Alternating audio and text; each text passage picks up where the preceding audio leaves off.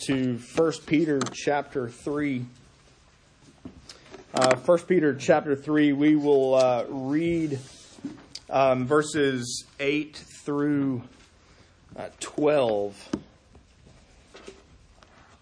Let me ask if you're able, let's stand as we read God's Word together. Finally, all of you have unity of mind, sympathy, brotherly love, a tender heart, and a humble mind. Do not repay evil for evil or reviling for reviling, but on the contrary, bless, for to this you were called, that you may obtain a blessing. For whoever desires to love life and see good days, let him keep his tongue from evil and his lips from seeking deceit. This is a quote from Psalm 34, which we just read a few minutes ago. Let him turn away from evil and do good. Let him seek peace and pursue it. For the eyes of the Lord are on the righteous, and his ears are open to their prayer, but the face of the Lord is against those who do evil. The grass withers, the flowers fade, but the word of the Lord stands forever. Let's pray. We pray, O Holy Spirit, that you would teach us. You have written these words, you've recorded them, you've inspired them through Peter and his pen. You have preserved them for us nearly 2,000 years now, and we pray it is your function, it's your job within the Godhead to be at work in them and through them now, to root out sin in our lives and to conform us more and more into the image of Christ. And we pray that you would do that even now. Through Christ we ask it. Amen. You may be seated.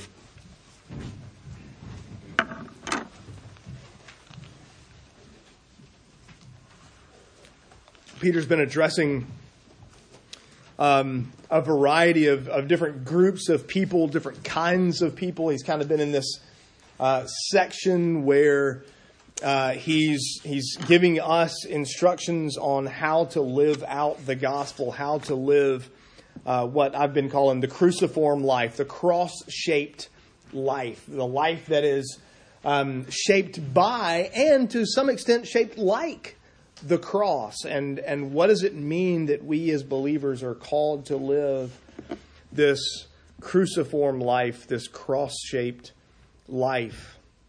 And you recall Peter's writing to believers. He's writing to Christians in modern day Turkey, and he gives you a list of those places back in verse 1 of chapter 1, the places where it appears perhaps he went and planted a church or some churches and had ministered there at some point, and now he's writing back to them. And he's writing to them on what it means to live the cross-shaped life in their world. He's written to citizens and how we live the gospel under civil authorities, civil magistrate. He's written to employees and how they serve their employer. He's written to marriages, to wives and to husbands. And he turns his attention today to another group, a new group. And it's entirely possible, I suppose, that you could have read up to this point and said, well, you know, I'm retired. I don't have a job. I don't have a boss. I don't have an employer. So that section doesn't apply to me. Or I'm single and not married. And so that section doesn't apply to me. There's ways we might read up to this point and think, well, I can skip that because that's not about me. You do realize that all Scripture is God-breathed and all Scripture is profitable for us, and we don't skip parts. But if you're thinking, well, but I'm not married and I'm not employed, these things don't really work. Well, this passage applies to everyone. This passage, Peter turns his attention. There's no way really for us to opt out here. He turns his attention to everybody. And he actually turns his attention to the church. He's including anyone who verse 12 calls righteous. That's believers. That's Christians. Not self-righteous, but righteous in Christ. Not righteous in themselves, even as we confessed just a few minutes ago in our confession of sin. These are people who are, this passage is for people who are trusting in Christ and Him alone for their salvation and have His righteousness credited to their account. And it's the last group of people that he's addressing. That's why that finally is there. This isn't one of those finallys where, the preacher kind of says, and finally, and you kind of set your watch thinking, well, I know I've got at least 10 or 15 more minutes. This isn't the last point. This isn't the last thing he's going to say. This isn't the end of the letter. It's the last group of people as a final group. And he turns his attention to the church. And he tells us in these verses that instructs us in these verses. First, he instructs us to love those inside the church who aren't like you. Verse 8 is interesting because there's actually no verb. Okay, there's a verb in English. You'll look down and you go, well, it says have. That's a verb. Have is a verb. There's not a verb in Greek.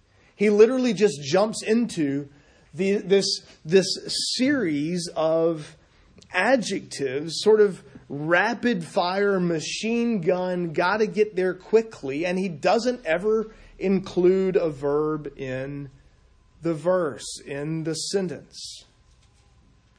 That's not terribly unusual in Greek or Hebrew, for that matter. You can supply the verb. It's fairly common.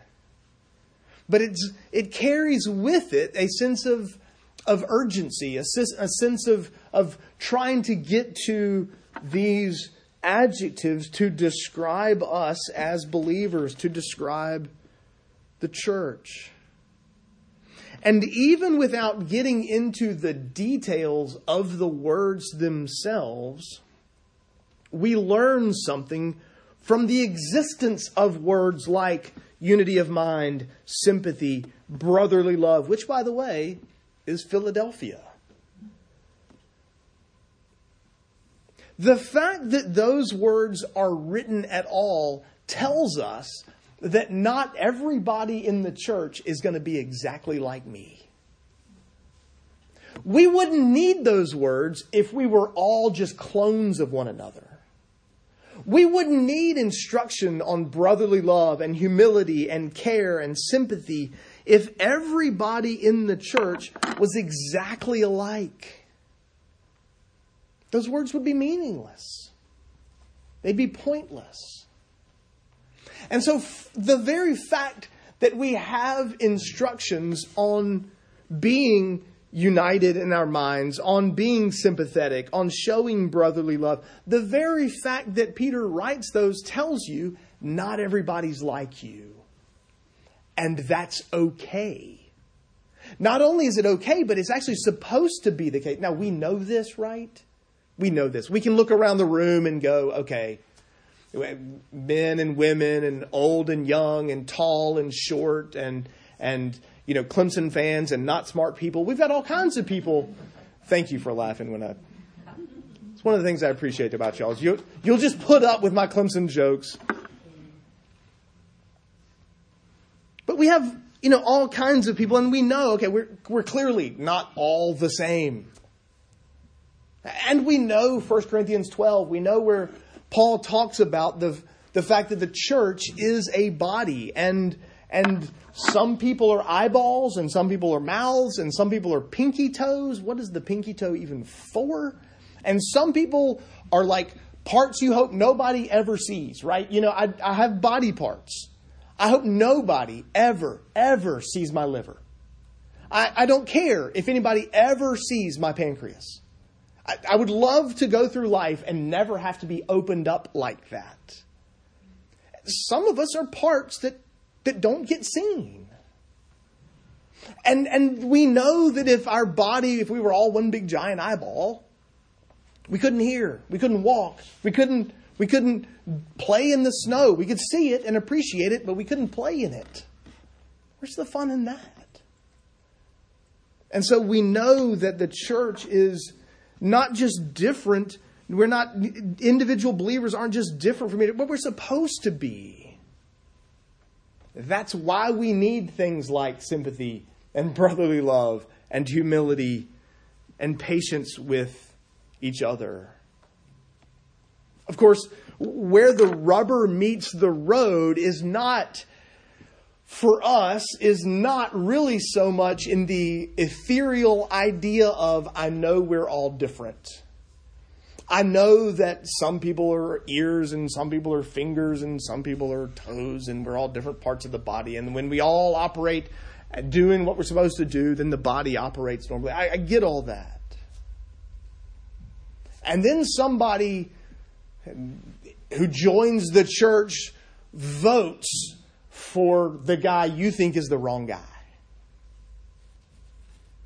And have a thoughtful, biblically grounded, they've prayed, they've sought wisdom, they've sought guidance, and they've voted for a guy you think, how in the world can a Christian vote for that guy?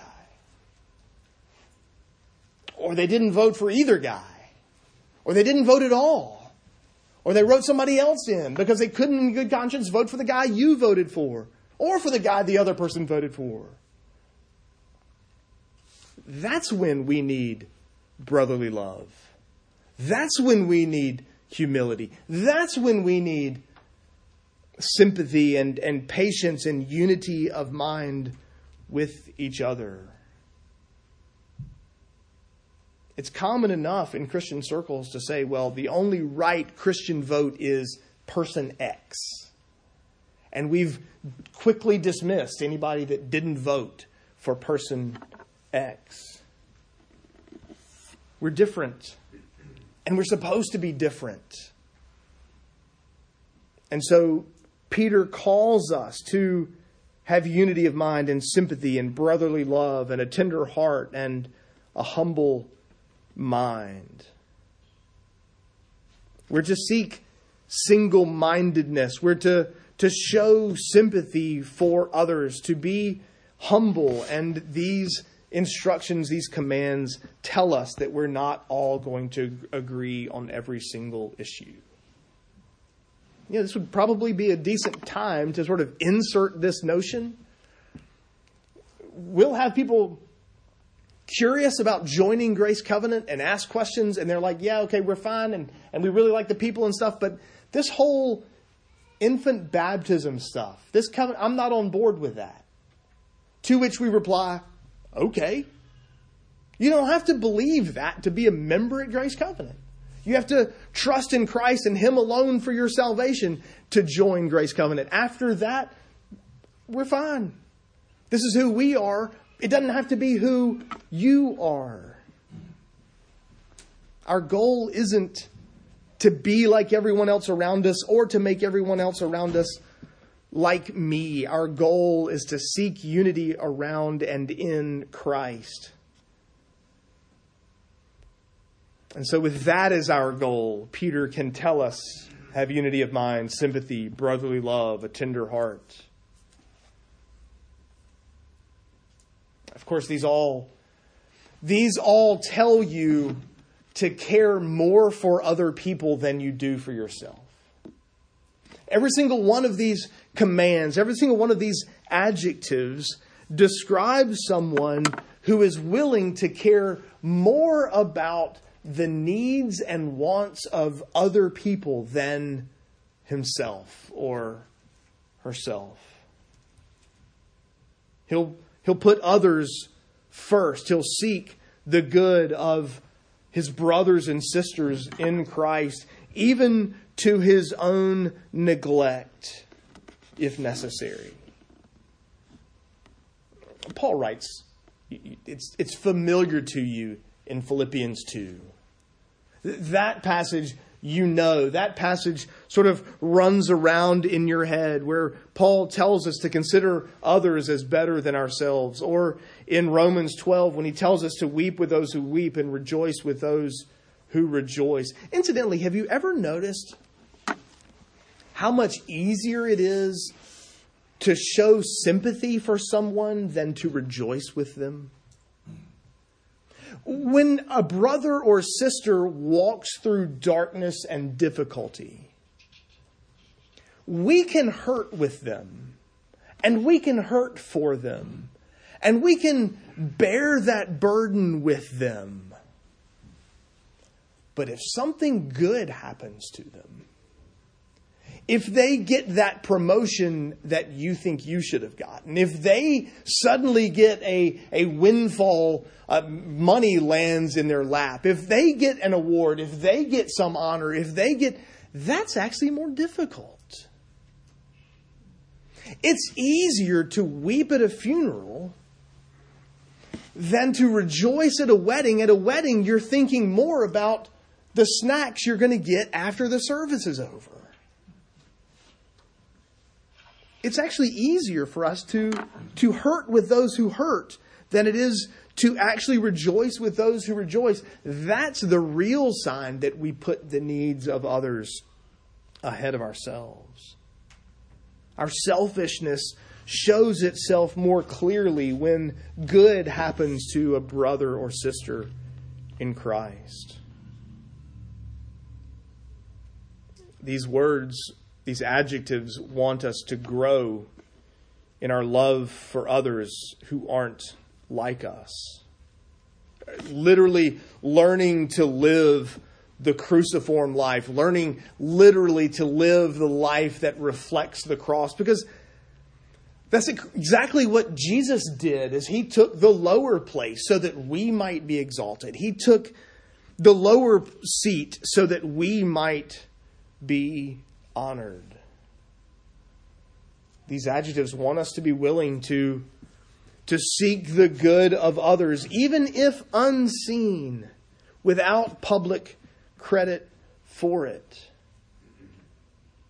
A desire to show love and honor to those around us.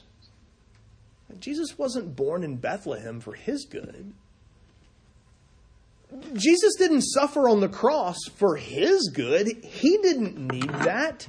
We did. And he was willing to put our needs first and obey the Father even to the point of death, that we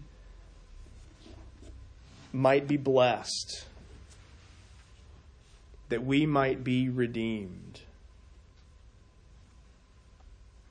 Maybe this is too simple. Maybe this is too real. But this is why we wear masks.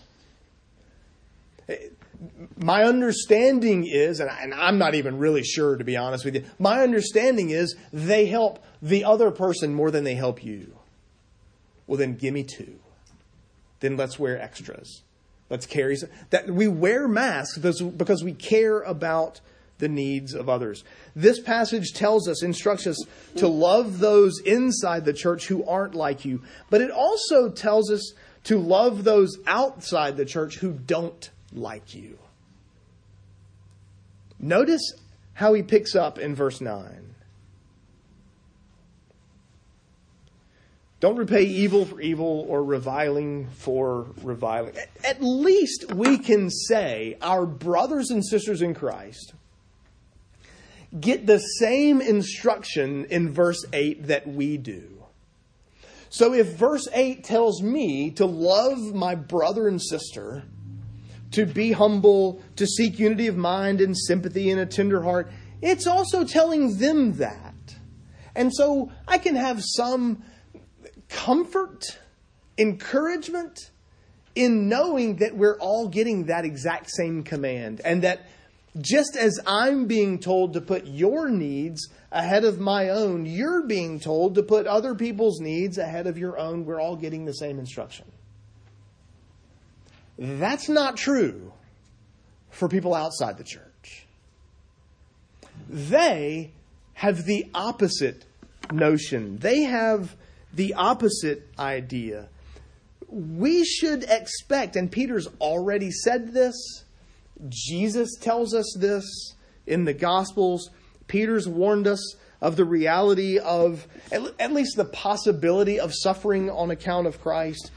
Jesus warned his disciples that, look, Jesus was mistreated. How much more would we be mistreated. He tells us to expect that kind of suffering. And what will we do? How will we respond when we are treated with evil, when we are reviled? And verse 9 warns, because the natural man wants revenge. The natural man is Inigo Montoya, who lives his life in the revenge business in The Princess Bride. His father was killed unjustly and unfairly by someone who was supposed to be buying a sword from and his father then killed him with it, I think. And so Inigo Montoya lived his life seeking revenge on the person that unjustly, unfairly killed his father. The whole concept of dueling is grounded in the notion that you treat me wrong, I have a responsibility to defend my honor and get you back. The natural man wants revenge. Even our kids learn from the earliest age, and they may even be joking, but I'll get you back for this. Parents, we don't teach them that sentence. But they somehow know to say, I'll get you back for this. The natural man wants to revile those who revile and repay evil with more evil. But that's not what we as believers are called to do. We don't seek revenge for being mistreated. We don't revile those who revile us. We don't repay evil for evil. Christians aren't in the revenge business. But notice it's not just enough to not get somebody back. Because Peter actually goes further than that. Don't just withhold revenge. Instead, apply blessing. Naturally, you want to pay them back for this. Instead, bless them. If you can steal from Gru and Despicable Me for a second. Gru fusses at his neighbor. Your dog's leaving little bombs in my yard.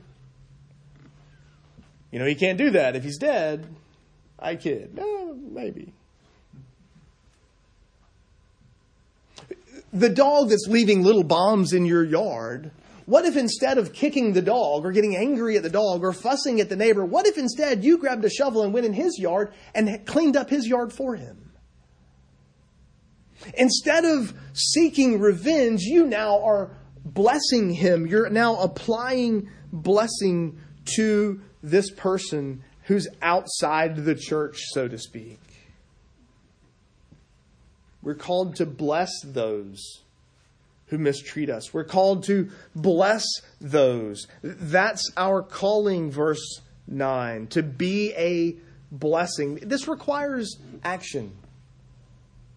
This isn't non-action. This isn't just withholding. This is actually doing something. And the reality is, Athens should be a better place because of the church. Our function, our job within this community is to be a blessing to those around us. It's not enough to just not be a jerk.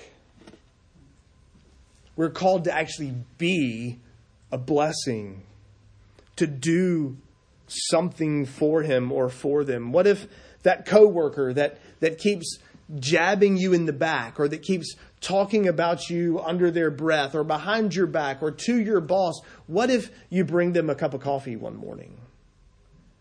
What if you take that difficult person out to lunch? What if you find a way to be a blessing to those who are actually reviling you and being evil to you? We're called to a life of blessing. And that's his quote from Psalm 34, which we just read a few minutes ago, where where God's people are seeking the good life. They're seeking the blessed life. And Peter is using this psalm to remind us that the key to the blessed life is actually through a blessing life. We should seek not the blessed life, but to live a blessing life. And that's the key to our own blessing. Peter's not suggesting we can earn our salvation. We've already seen that he's talking to believers. He's talking to people, elect exiles, to use his language from verse 1 of chapter 1. He's writing to Christians. And so we're not using this blessing as a means of gaining God's favor. But now that we have God's favor, we are seeking to bless those around us. Maybe we should, rather than seek the blessed life, maybe we should seek the blessing life.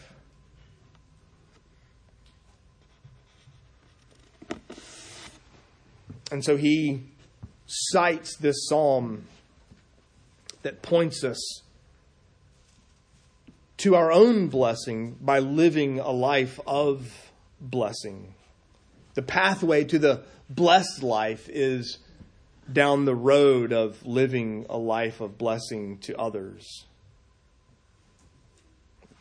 That is the cross-shaped life. That is the cruciform life. That's the life that Jesus lived. A life he didn't need in and of himself. The second person of the Trinity didn't need flesh. We needed him in the flesh. The second person of the Trinity didn't need to suffer and bleed and die for himself. He was perfectly complete as he was. We needed him to suffer and bleed and die. And so he sought to live the blessing life for which we bless him. Right? Even at the cross, Jesus could have gotten down. Even standing there with Pilate, he could have called down angels to destroy Pilate, to the Jewish leaders, the Roman authority. He could have destroyed Rome. He could have put an end to it right then and there. But he endured, lived, fulfilled, satisfied the cruciform life because that's exactly what we needed. We needed him, as Isaiah describes him, as a lamb led to the slaughter who didn't open his mouth. Stripped, beaten, spat on, mocked, jeered at, nailed to a cross, watching while people down there are casting lots for his clothes. We're the beneficiaries of that cross-shaped life, death, burial, and resurrection. We're the recipients of that blessing. We who at one time reviled him. We who at one time were his enemies.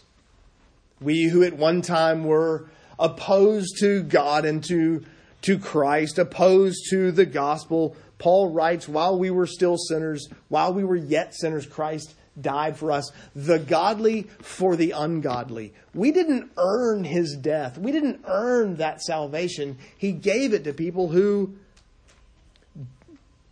did evil and reviled Christ himself.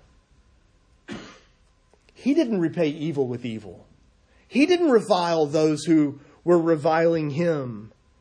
All for the point, the aim, the intent of accomplishing our salvation. The reality is, apart from Christ, you can't live the blessing life. Apart from knowing that grace, apart from knowing that blessing of salvation by grace alone, we can't love brothers and sisters who aren't like us.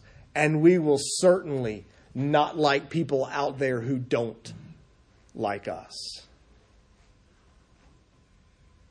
May God grant us the grace to love as He has loved, to bless those who curse us, and to exalt Christ in our lives. Let's pray together.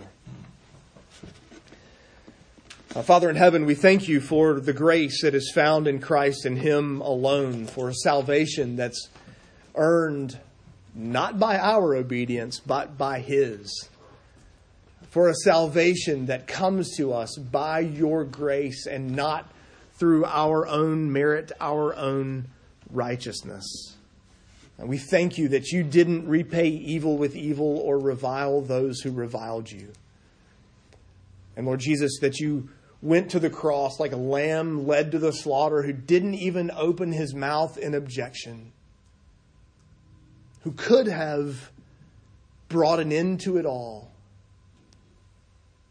We thank you for your obedience to the Father, your willingness to accomplish our salvation, and we pray that you would use that grace to conform us more and more into your image, that we would grow in our love for one another, for people who aren't like us, and that we would love those outside the church who don't like us.